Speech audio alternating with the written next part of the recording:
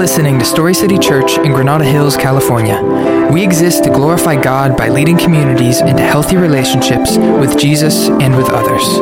And here is this week's message. John chapter 6, verses 28 through 40. "What can we do to perform the works of God?" they asked. Jesus replied, "This is the work of God, that you believe in the one he has sent." "What sign then are you going to do so that we may see and believe you?" they asked. "What are you going to perform? Our ancestors ate the manna in the wilderness, just as is written, he gave them bread from heaven to eat." Jesus said to them, "Truly I tell you, Moses didn't give you bread from heaven, but my Father gives you the true bread from heaven. For the bread of God is the one who comes down from heaven and gives life to the world." Then they said, "Sir, give us this bread always." "I am the bread of life," Jesus told them. "No one who comes to me will ever be hungry, and no one who believes in me will ever be thirsty again. But as I told you, you've seen me, and yet you do not believe. Everyone the Father gives me will not come to me, and the one will come to me, and the one who comes to me I will never cast out. For I have come down from heaven not to do my own will, but the will of him who sent me. This is the will of him who sent me, that I should lose none of those he has given me, but should raise them up on the last day. For this is the will of my Father, that everyone who sees the Son and believes in him will have eternal life, and I will raise him up on the last day." This is the word of the Lord. You can have a seat. Good morning, Story City. How's everybody doing today?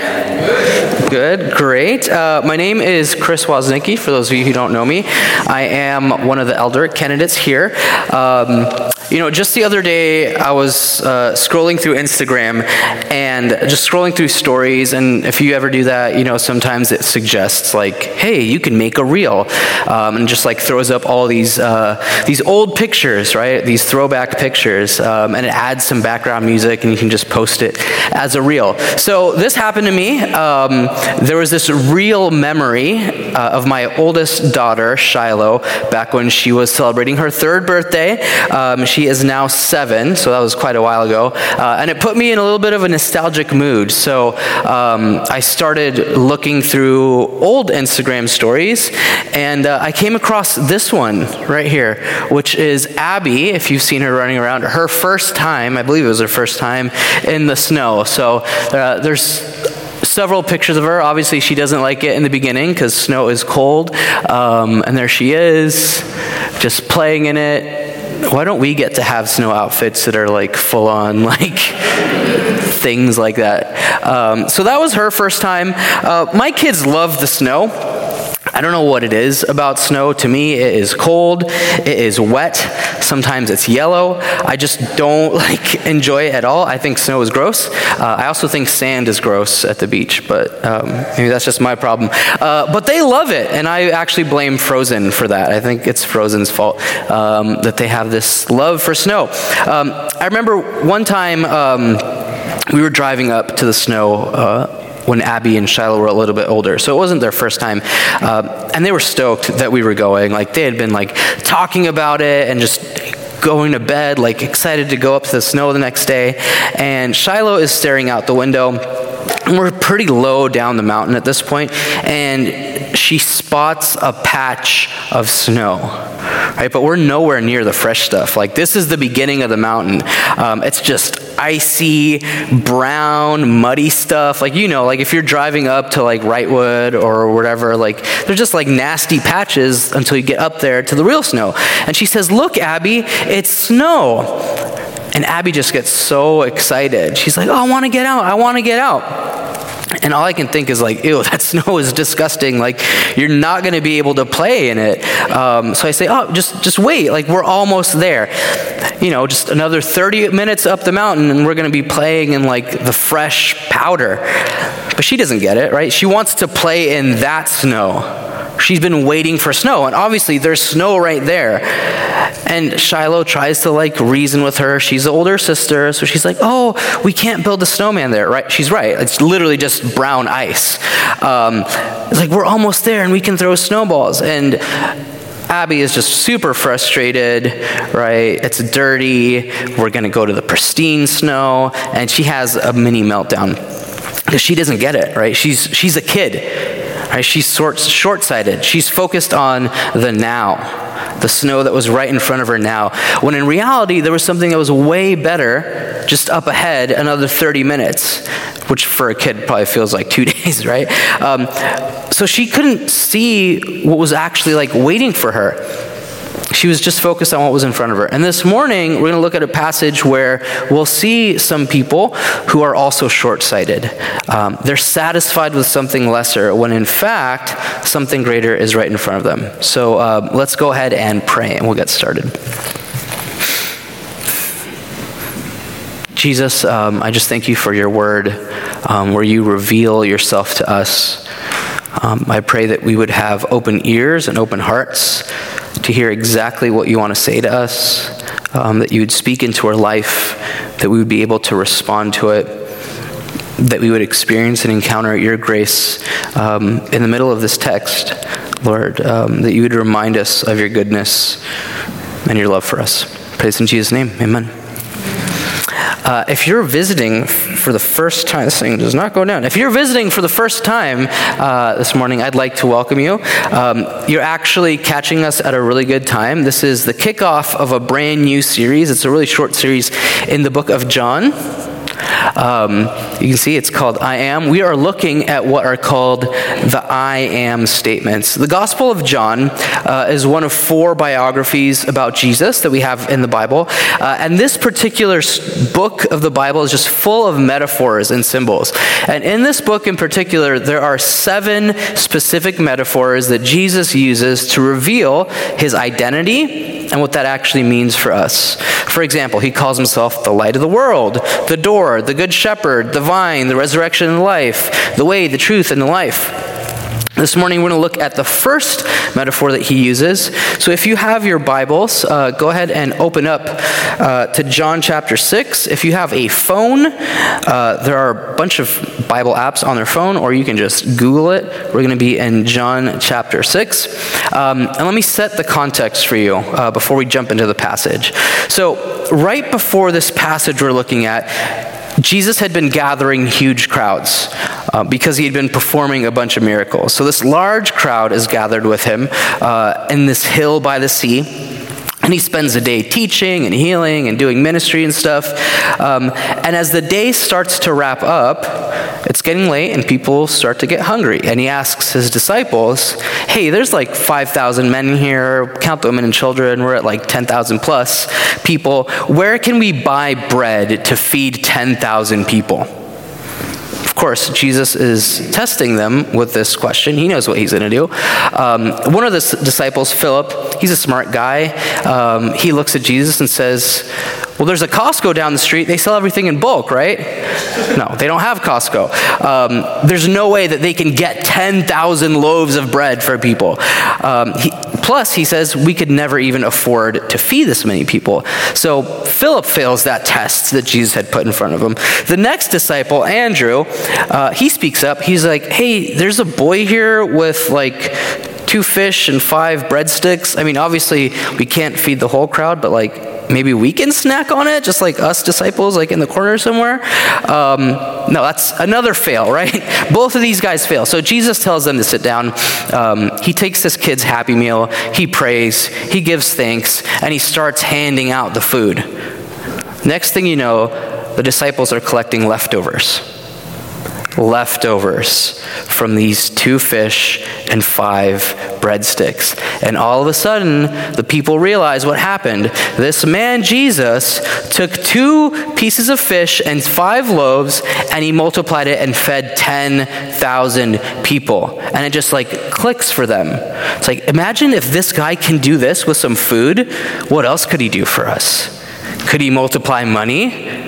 Right? Can he multiply weapons to fight off the Romans who are colonizing us? And the gears just start to grind and plans are being formed. And Jesus realizes what they're thinking. Verse 15 says, Therefore, when Jesus realized that they were about to come and take him by force to make him king, he withdrew again to the mountain by himself. So Jesus pieces out. Right? He goes and he goes away from this crowd. The next morning, though, the crowd finds him on the other side of the sea, and that's right where we pick up on verse 26. Jesus answered, "Truly I tell you, you're looking for me not because you saw the signs, but because you ate the loaves and were filled. Don't work for the food that perishes, but for the food that lasts for eternal life, which the Son of Man will give you, because God the Father has set his seal of approval on him." So he calls him out. "You're only here because I fed you, aren't you?" It's kind of like a puppy, right? You give it some treats, it'll love you, it'll follow you, it'll just be right by your side. The second you're out of those treats, it's gone, right? And that's really where they're at. They want Jesus because of what he has to offer to them. Right? They have an agenda. Jesus is useful to them. He's useful for the things that they're already in pursuit of. And he calls them out. He says, "Don't work for food that perishes, but for food that lasts for eternal life." And they hear that, and they're like, "Fine. You say we need to do work to get you to do what we want? Fine, we'll do that. Okay, Jesus, what good works do you need for us to do? What religious hoops do you need us to jump through so we can finally get you to do what we want you to do?" Right? They're showing that they don't get who Jesus actually is. Right? They're short-sighted. They don't understand how God actually works. Verse 29, Jesus says, "This is the work of God, that you believe in the one he has sent." Believe it. That's it. Right? That's the work of God. That's what he's asking us to do, to just believe. I think it's worth stopping here for a second just to remember this gospel truth. This is a core truth of the gospel, that it is by grace through faith that you're saved, right? It's not through any of our works. It's not through anything that we've done so that none can boast. All we're called to do is just put faith in Jesus. That's what God is looking for from us. So let's keep going. Jesus tells them, "Believe in me." That's what God wants, right? And he says to them, "Okay." They say, "You want us to believe in you, so what sign are you going to perform? Like, don't expect us to believe in you if you don't perform something for us." It's like, did they just literally forget the 5,000 fish and loaves and all that just happened the day before? No, they didn't forget. Verse 30, they say, "Well, what are you going to perform then?" Right? They want Jesus to put on a show for them. Right? They want Jesus to do magic tricks. Side note, I just saw on Instagram the other day a guy who turned a pigeon into a box of Popeye's chicken. Crazy.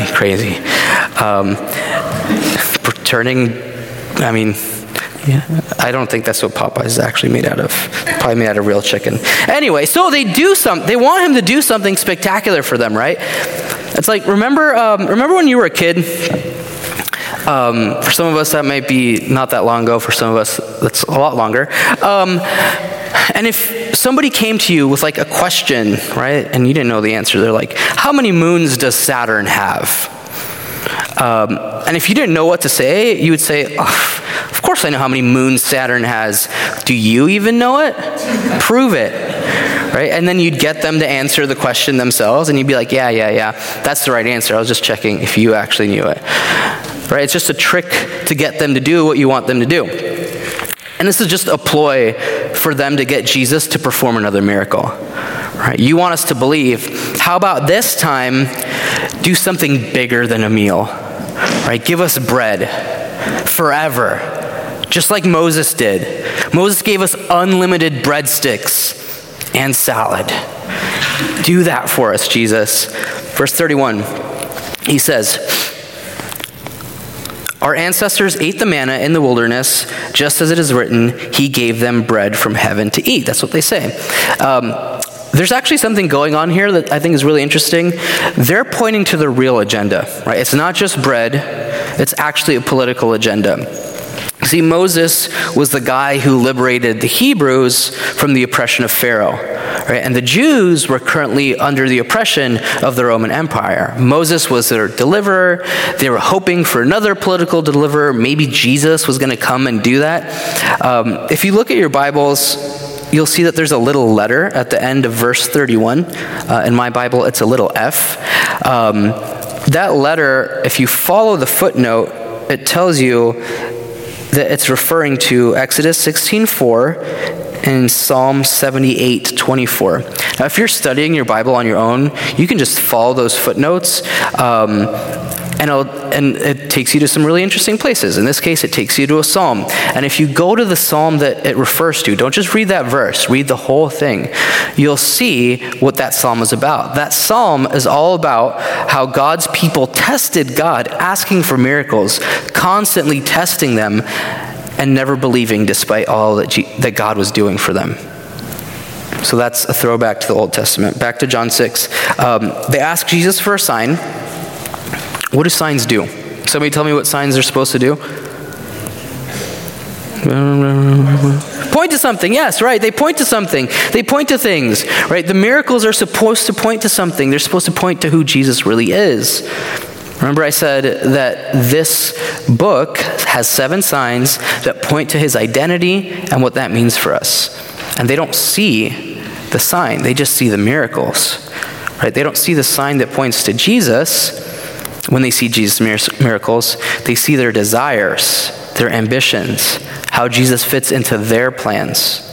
Verse 32, Jesus said to them, "Truly I tell you, Moses didn't give you the bread from heaven, but my Father gives you true bread from heaven. For the bread of God is the one who comes down from heaven and gives life to the world." When they said this, they said, "Sir, give us this bread always." They don't get it. They're just oblivious to what Jesus is really getting at. So he drops the truth on them. Verse 35, "I am the bread of life," Jesus told them. "No one who comes to me will ever be hungry. No one who believes in me will ever be thirsty again."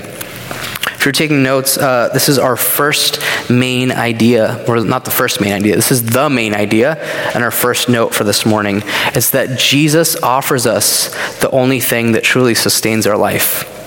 Himself. Jesus offers us the only thing that truly sustains our life, which is himself. Each of these 7 I am statements tells us about who he is and what that means for us. And here he uses the metaphor of bread. In the ancient world, bread was the basic sustenance of life. Most of us probably don't think that way, right? We like bread. We don't need it to live. Like I go to Stonefire, I get those breadsticks. I want that, right?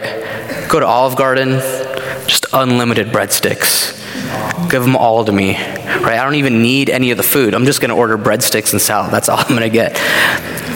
I don't feel like I need it. I want it, right? That's not how everybody feels. There are some people who need bread to live. Check out this throwback clip. Some of you might remember this. This is the joy for me. I love bread. I love bread. I now just manage it, so I don't deny myself bread. I have bread every day. I have bread every day. Bread every day. Just don't deny myself the bread. Most of us don't feel the same way that Oprah does about bread. But I think every culture has something that acts as like a basic sustenance that if you don't have it, you really can't survive. Like in my Guatemalan household growing up, that was tortillas and black beans. Like you had to have tortillas and black beans. Jesus is the tortilla of life, right? For Jonathan Salas, it's plain white rice. He will tell you that. If there is no rice, it is not a meal. For many of us, it's coffee, right? Jesus is the cold brew of life. You know, fill in the blank, right? So he's speaking to this particular audience, and for them, it's bread. And the audience would get that. Unlike us, they didn't get complete meals every day. Like, what am I going to eat today? Am I going to eat the Habit? I'm going to eat Poke from the Poke guy. Maybe Mexican food, Cava, In-N-Out. Like, you get to choose every single day. They didn't have those kinds of options for complete meals. Like, one thing you could guarantee, though, is bread. Like, if you had bread, your stomach is going to be full. Maybe you'll get something once a week that's like more of a complete meal, but you're guaranteed bread. So Jesus draws on this metaphor to say, I am like that bread. I am the thing that's going to sustain your life, the very thing that you can't live without. It's not that like I give you a bunch of other things, and that's why I'm bread. No. I am the thing that sustains itself. And these crowds, they were looking to Jesus for him to give them other things that temporarily sustain: literal food, political power, material goods. And like, we shouldn't look at them as though they're like fools who just like don't get it. It's like, oh wow, obviously Jesus is the bread. Why are you guys focused on like some fish and loaves? It's like, no, we're all tempted to go to God and to ask him to give us other things that we think are going to sustain us besides Jesus himself. And the reality is that that's short-sighted. You know, those of you who are parents or who take care of kids know how short-sighted kids are around food. Right, they'll literally want a granola bar or like a piece of candy 10 minutes before dinner. Right? They don't get it, right? They're going to eat some junk now, and then they won't eat their meal, and then you'll have to feed them again 20 minutes after everybody's done eating because they're hungry again. That's food, right? Stop eating junk food right before dinner. It is short-sighted. And that's all of us when it comes to Jesus. Right? We want the junk food instead of the meal that Jesus has to offer to us. There's this British comedian who captures this dynamic really well. And I don't know where he's at spiritually, but I know that he's onto something with this quote. He's tapped into something which I think is really deep about how humanity is built. Let me read to you what Russell Brand, I know he's not like relevant today all that much, but he was a while ago. Listen to what he says about trying to be sustained. He says, "There's the initial thrill of achievement. Oh my word, it's arrived. It's the same kind of thrill when you acquire a new pair of shoes you longed, craved, and you realize they're too tight.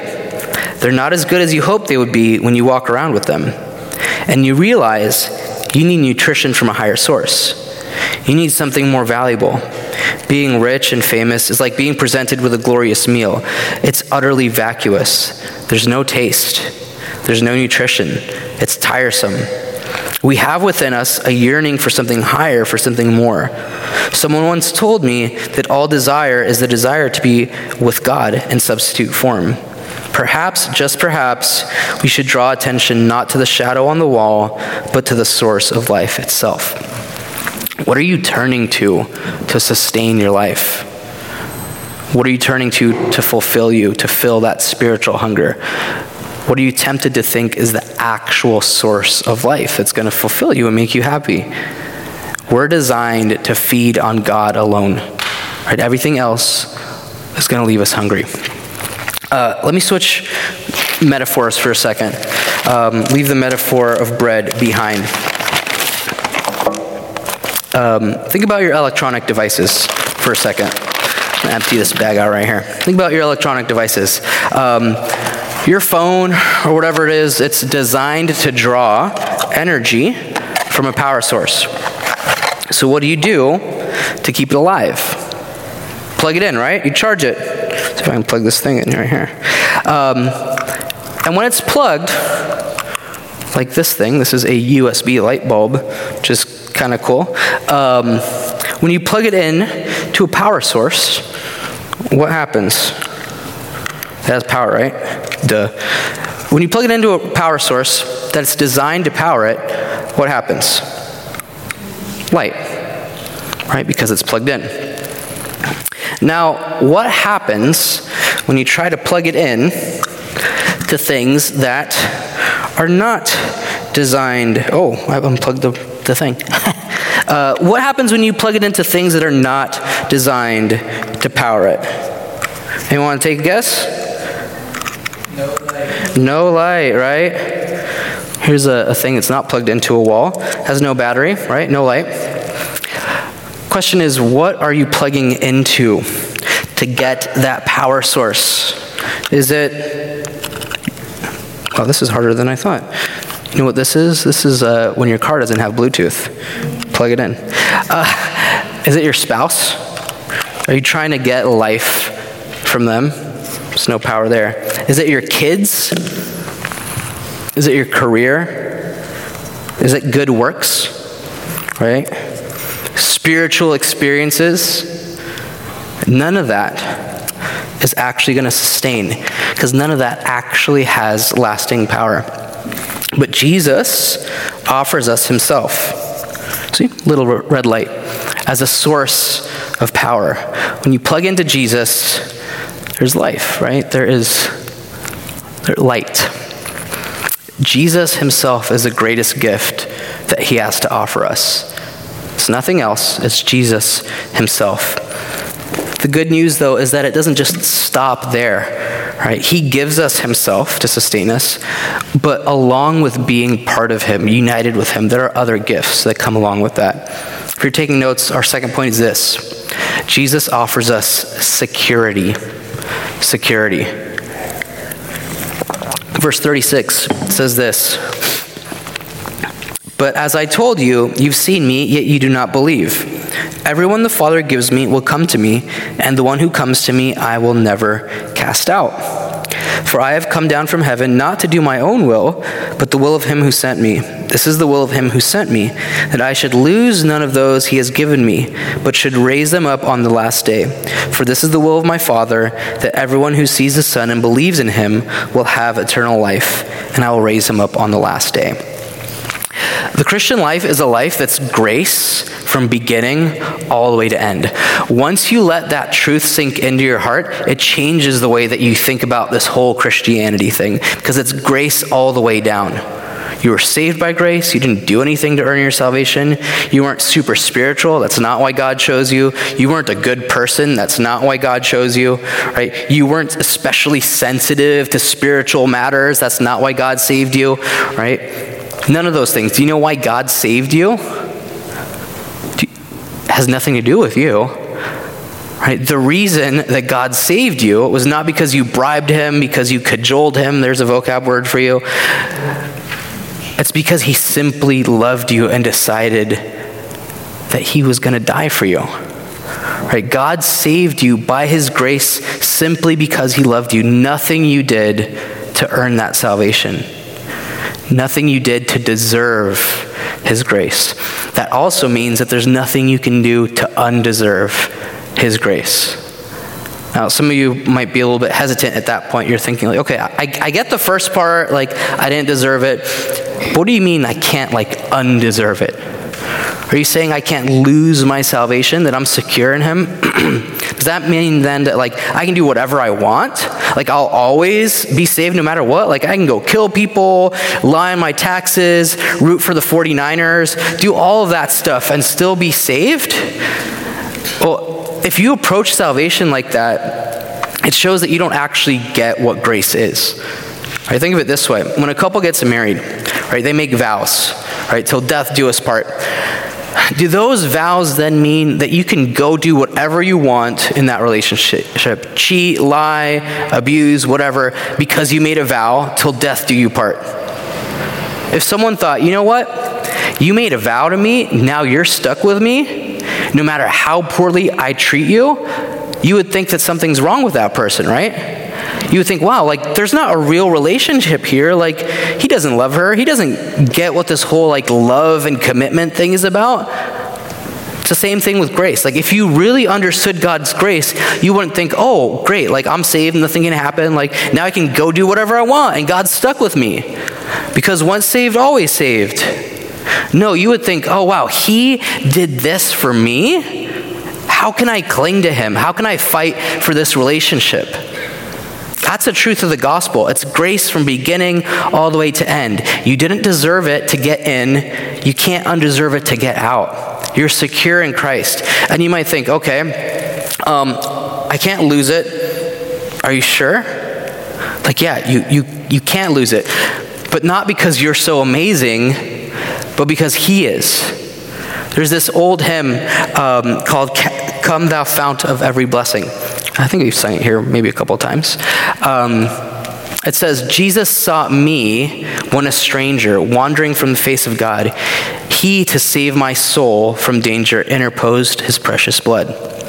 Prone to wander, Lord, I feel it, prone to leave the God I love. We are prone to wander. That's just who we are.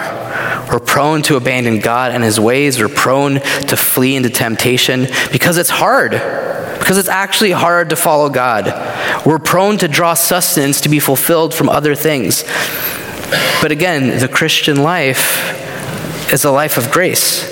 Despite that proclivity to wander, the tendency to walk away, he's a good shepherd. Right? And good shepherds don't lose their sheep. A good shepherd is not going to let you wander off and die out in the fields, out in danger. You're secure, not because you yourself are capable of keeping yourself from wandering, but because he is. I love how John Calvin puts it. He says this. He says, "So Christ is not the guardian of our salvation for just one day or even a few days, but he will take care of our salvation to the end." There's comfort in knowing that Jesus is going to take care of you till the end. This week, I've mentioned before that I work for a ministry called Young Life. Just this week, we were driving up to camp, or actually driving back from camp, and I had this realization that none of the kids in my car that I was driving have a father in their life. None of them. These kids know what it's like to be abandoned, to get passed on, to go from one foster home to another, from one grandma to another aunt's house. They know what it is to experience a lack of security. And at camp, they get the message that if everybody abandons them or passes them along, Jesus never will. He promises to walk with them every step of the way. You know, there might be a deep-seated fear in your heart too that, am I ever going to do anything that will cause Jesus to abandon me? He promises he won't. And there's true power and freedom that comes from knowing that he sustains our journey the entire way. To quote Calvin again, he says, "So let this become fixed in our minds, that Christ has stretched out his hands to us, that he will not desert us in midstream, but as we rely on his goodness, we may confidently raise our eyes to the final day. If you are his, he will see you through the end." Jesus offers us security, but he also offers us another thing. He offers us a supernatural life. A supernatural life. Verse 44, it says this, "No one can come to me unless the Father who sent me draws him, and I will raise him up on the last day. It is written in the prophets, and they will be taught by God. Everyone who has listened to and learned from the Father comes to me. Not that anyone has seen the Father except the one who is from God. He has seen the Father."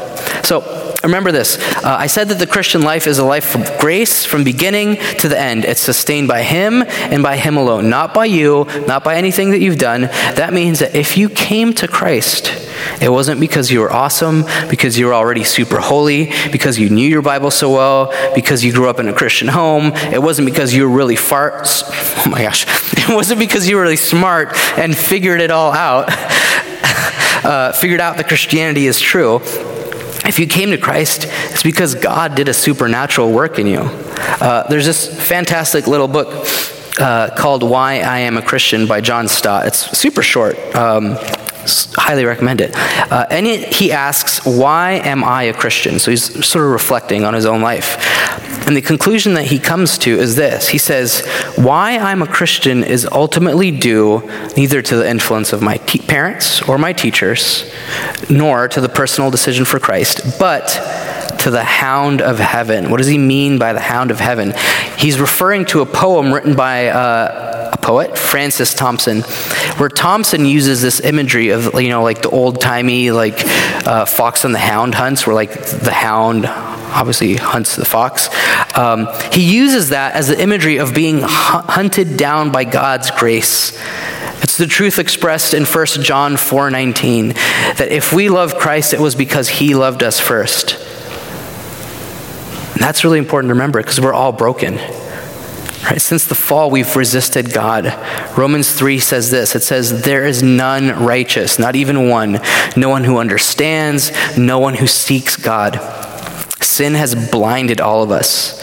Because of that, we can't actually see God for who he is, right, until he peels off the scales that blind us from seeing him and his grace and the truth of the gospel. If you've put your faith in Jesus, I want you to stop and think for a second. how you came to faith. Think about that. My guess is that if you look back in hindsight, you'll notice that God had been working behind the scenes, drawing you to himself, tugging at your heart. Maybe he put you in a family that clearly expressed the gospel to you. That's part of how he was drawing you in. Maybe he let you go through some really hard times. And when you turned to him, you saw him there just with arms wide open. Or maybe you hit rock bottom and you noticed, oh wow, he was there the entire time alongside of me. My own story is a story of him speaking in subtle and sometimes not so subtle ways as he ripped the idols of my heart out of my hands. It was a story of pursuit, despite my decisions to turn my back on him. And if you came to faith, you know that it was because he was doing things in your life. Hindsight is 20/20. You'll look back and see, oh wow, he was actually doing something in me. If you haven't put your faith in Jesus yet, the fact that you're here this morning, that you either felt the desire to show up to church or that somebody dragged you in here, is a sign that God is doing something in you, that he's drawing you to himself. It's because faith is supernatural. It's a gift of grace. The Christian life is grace from beginning to the end. There's one final gift he offers us. It's a destiny. Jesus offers us a destiny. Verse 47 says this: "Truly I tell you, anyone who believes has eternal life. I am the bread of life. Your ancestors ate the manna in the wilderness and they died. This is the bread that comes down from heaven so that anyone may eat of it and not die. I am the living bread that came down from heaven. If anyone eats of it, this bread, he will live forever. The bread that I give for life of the flesh of the world is my flesh." There's a promise of resurrection here. At the end, all those who know Christ are promised resurrection, everlasting life. But living forever isn't the goal. Just having a really long life and never dying, that's not the goal. Right? Eternal life is the goal. Eternal life is a little bit misleading, that phrase, eternal life. It sounds as if it just means like you get to live forever, eternal. Right? Eternal life is just actually a weird translation of a phrase that literally, it's very awkward in English, literally just means life of the ages. See, that's why we don't translate it like that, because what does that even mean? Life of the ages or eternal life is qualitatively different than just everlasting life. It's not less than that, but it's more. Eternal life is your destiny. It's a life that goes on and on without end, but your destiny is something more than that. Eternal life is life that's sustained by God now. It begins now, the moment you put your faith in Jesus. Jesus actually defines it for us. John 17:3. This is how he tells us what eternal life means. He says, "This is eternal life, that they may know you, the only true God and the one you have sent, Jesus Christ." Eternal life is about knowing God. Not just knowing as in like, oh, I know who he is, like I've heard of him, but intimately knowing God. Eternal life is about sharing in the love between the Father and the Son through the Spirit. Verse 57 says this: "Just as the living Father sent me, and I live because of the Father, so the one who feeds on me will live because of me." Eternal life is sharing in the very life of the Father and the Son, being sustained by the very life of God. And that's our destiny. That's what he offers us. A life marked by knowing God intimately, by sharing in the joy that exists between the Father and the Son, having the source of life that God himself has. And that all begins now, the moment you put your trust in Jesus. So what's our response to this? Verse 56. "The one who eats my flesh and drinks my blood remains in me and I in him." We remain in him. That's the metaphor he's using, by turning to him constantly and consistently. We unplug from others and plug into him alone. We turn from spiritually unfulfilling food to the only thing that truly sustains us, which is Jesus himself. We remind ourselves of that he is the food that truly sustains when we take communion. That's one of the ways that we remember that he is the source of our life. And he's the only thing that fulfills. as we take communion this morning, I would encourage you to just dwell on that truth, to meditate on that he has offered us the grace that we need to sustain us, to fulfill us, to bring us joy, that he offers us a destiny, that he offers us security, that he offers us his love. I'm going to go ahead and pray for us as we step into communion. And I would just encourage those of you who have put your faith in Christ to go to the tables, to take and eat this bread, which reminds us that Jesus is the bread of life. Now, if you haven't put your faith in Jesus yet, I would just ask you to hold back, because that symbolism, that metaphor of Jesus being the sustaining bread, that's not really going to hit where it's supposed to, because he isn't that bread for you yet. But I would just invite you to talk to somebody if that's something that you are interested in doing. We're going to have people on the sides who are willing to talk to you and pray with you if that's something that you're interested in. Let me go ahead and pray for our time. Jesus, we just thank you for what you offer us, God, that you have offered yourself to us, that is the greatest gift that we have, you. Lord, help us to remember the truth of that. Help us to live our lives being sustained by you as we go about our weeks, as we go about our days, just remembering who you are and what you've done for us. Praise in Jesus' name. Thank you for joining us for this week's message. If you'd like to join us in person, our services are Sundays at 10 a.m. and we're located at 11011 Havenhurst Avenue in Granada Hills. Find us on Instagram at StoryCityGH or online at StoryCityChurch.com. Go and be the church.